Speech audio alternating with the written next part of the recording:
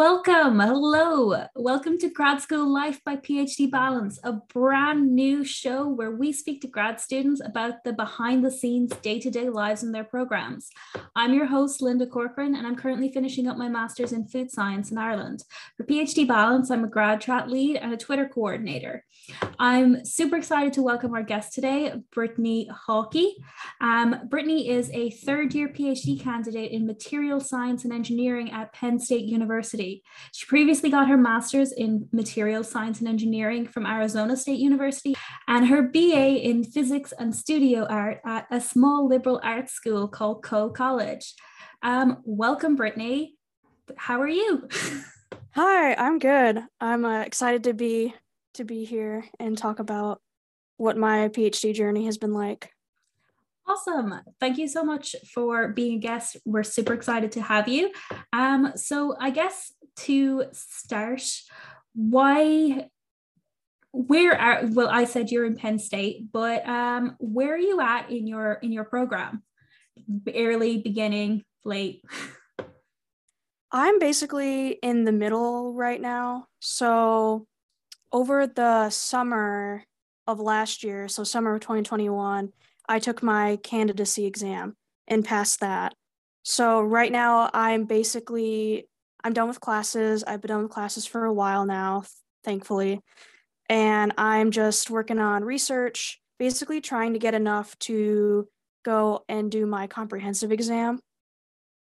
And for our program, I feel like this is different for every program, like when they decide you're a candidate, but most of our students say that they become a candidate after passing our qualification or candidacy exam, which is the first one, because for us, that is considered the hardest of the two between qualifications and comprehensive, if that makes sense.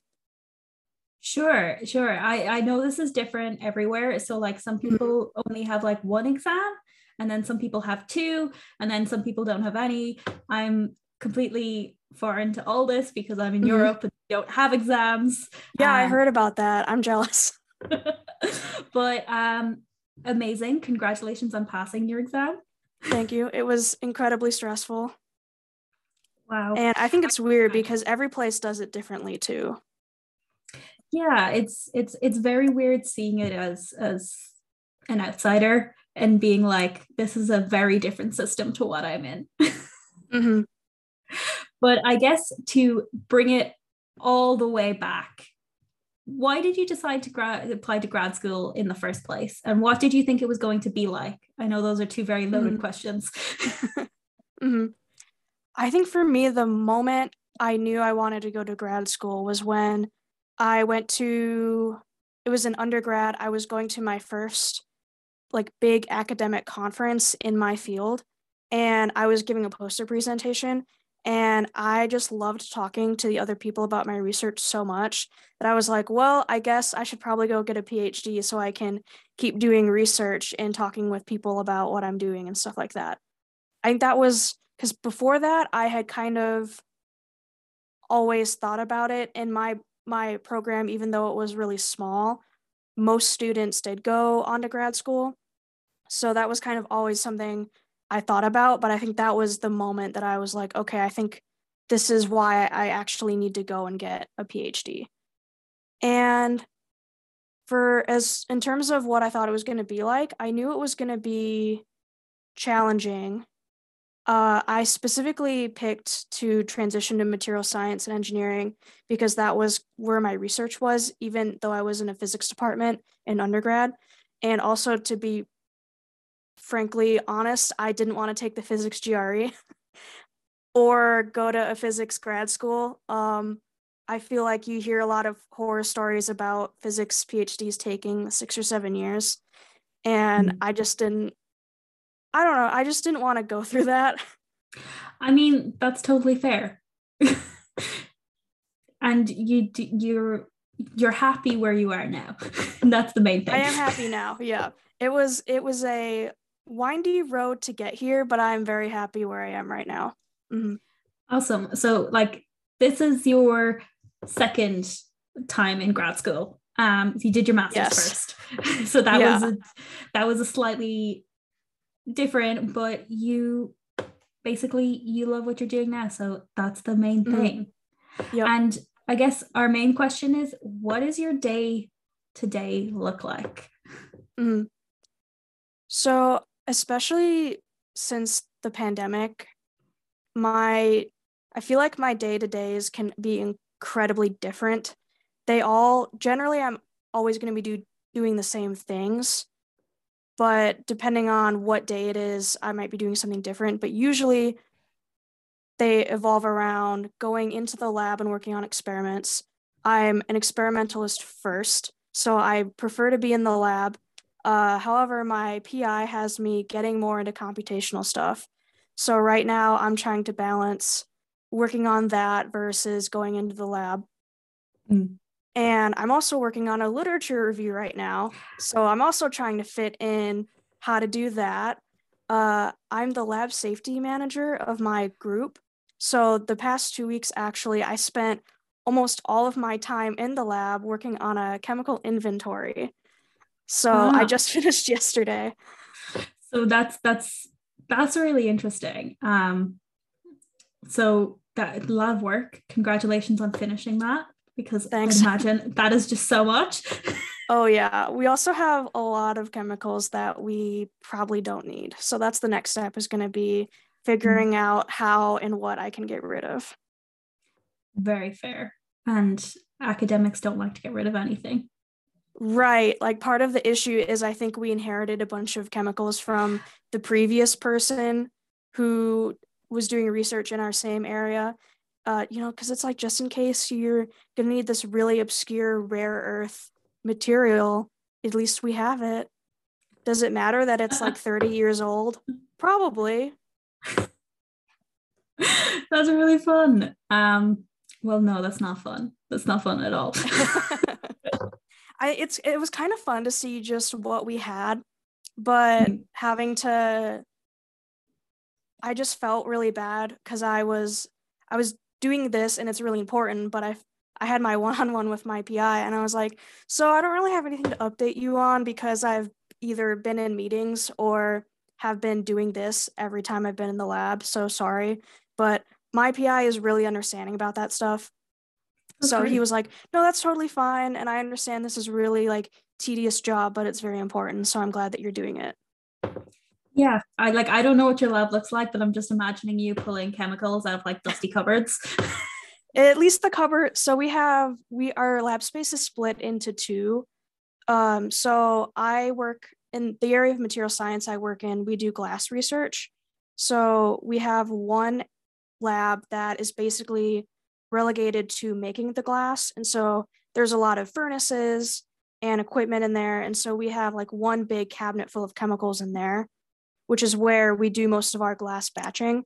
But then we have a shared lab on another floor. And it's basically just like this giant open space that a bunch of different groups share. And so there we had more chemicals just kind of hiding, the ones that aren't used as much, like the in case we need this, but probably we're just going to forget that they're there until we have to do the chemical inventory every year. So that was by far the most painful one. That seems, yeah, I can imagine that. I have object permanence issues. So same. I can just imagine being like lifting something up and it's like, oh, it's a chemical. Great. Yep. At least they were in drawers that were labeled. Okay. But since they were originally labeled, some things got moved. So I was originally going through one drawer and I was finding all these chemicals listed that weren't in that drawer. So then I had to go dig through the other cabinet and figure out if they were in there instead. Oh, that is no wonder it took you 2 weeks. Yeah, it wasn't like 2 weeks straight of working, but I know, but basically, yeah, going in doing a couple hours and then taking a day off because I had meetings like all day, yeah, that type of thing. Still, like you wouldn't. That's a lot. Sorry, I will get off this topic now. No, it's okay. I really was just like honing in on that. But yeah, so I guess what do your days look like when you're not taking chemical inventory?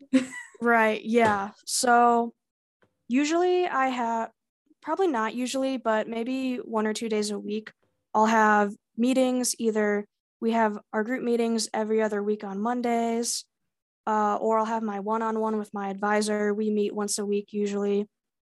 Or I'll have meetings for, I'm helping plan a physics conference. And so that's where a lot of my other meetings come from. And then hopefully those only take maybe like an hour or two a day out of my time. And then the rest of the time is going into the lab, either trying to work on batching glass that we're eventually going to melt, or running experiments, or I'm working on computational stuff or my literature review. That's very fair. That's a lot of variety. Yeah. I'm also, something that's new for me right now is my group is working with a collaboration with a group at UC Davis, and we have Beam Time at Slack actually coming up next weekend when we record this. So that's been something very interesting, as we've had more meetings for that and trying to figure out how to help them remotely. Because originally we were going to go fly out there, but since COVID has gotten so much worse, we decided it would be safer to just help them remotely. That's very fair. I think one thing that surprises a lot of people is the amount of meetings that you can have. And I know it can vary, but what is your meeting to other work ratio like? So this week in particular, it was bad. I had a lot of meetings this week. Usually it's probably, I would say like 15% meetings, and the rest of the time I'm getting work done. This week, I had almost every meeting I could possibly have for the conference was scheduled this week, and then one of them got pushed to next week. So that in of itself was like 4 or 5 meetings. But then I was also doing a little bit of extra work with another group on campus, so that was another meeting. So I feel like this week was just bad because of having to do all the lab stuff and then have meetings. Like I got like no research done this week. I think it happens. Like we expect, like obviously research is a big amount of our time, but it's not all of our time. It's right. We have so many other things going on as graduate students. Mm-hmm. But I guess outside of your work, can you tell us things that give your PhD life balance? Yes, I feel like sometimes I have too many outside interests and it's hard to balance those. But the nice thing is I always find something every day to do that's outside of my research or my meetings and stuff like that. So in my free time, I've gotten into rock climbing pretty recently, like that was maybe a year ago. And I also like to do weightlifting. Those are my two big like stress relief things. That's And great. I'm also, Sorry. No, you're good. I'm also an artist. So I dabble with a lot of different mediums. Recently, I've gotten back into photography. I took a class on making chainmail bracelets a couple months ago, and I'm hoping to get back into throwing pottery on the wheel. I finally found a space that has wheels and clay and stuff like that for pretty cheap. So I'm excited to get back into that. Very cool. That's great. I love when I see people with loads of hobbies, because I think at one point in grad school I had like none, and I'm like, I had to get them back. Right. Yeah. I feel like at my previous program, I was just so tired all the time that whenever I had free time, it was basically just like watching shows or YouTube and stuff like that, which I still do some of now. But now I like to play video games. I play board games with friends. I'm finally getting back into reading more consistently. So it's just been really nice to be more conscious about my mental health and setting boundaries for being able to do stuff. Like, because I spent so much time this week in meetings and doing the chemical inventory, I decided today that like once this is over, I'm going to just take the rest of the day off. Good for you. That's the right thing to do. You deserve it. Yeah, I got back yesterday. I was so tired. I had an evening meeting at like 7. And after that, I was just like, man, I'm really tired. I'm gonna take the day off tomorrow. I mean, you did the extra time, so now it needs to be paid back. Yep.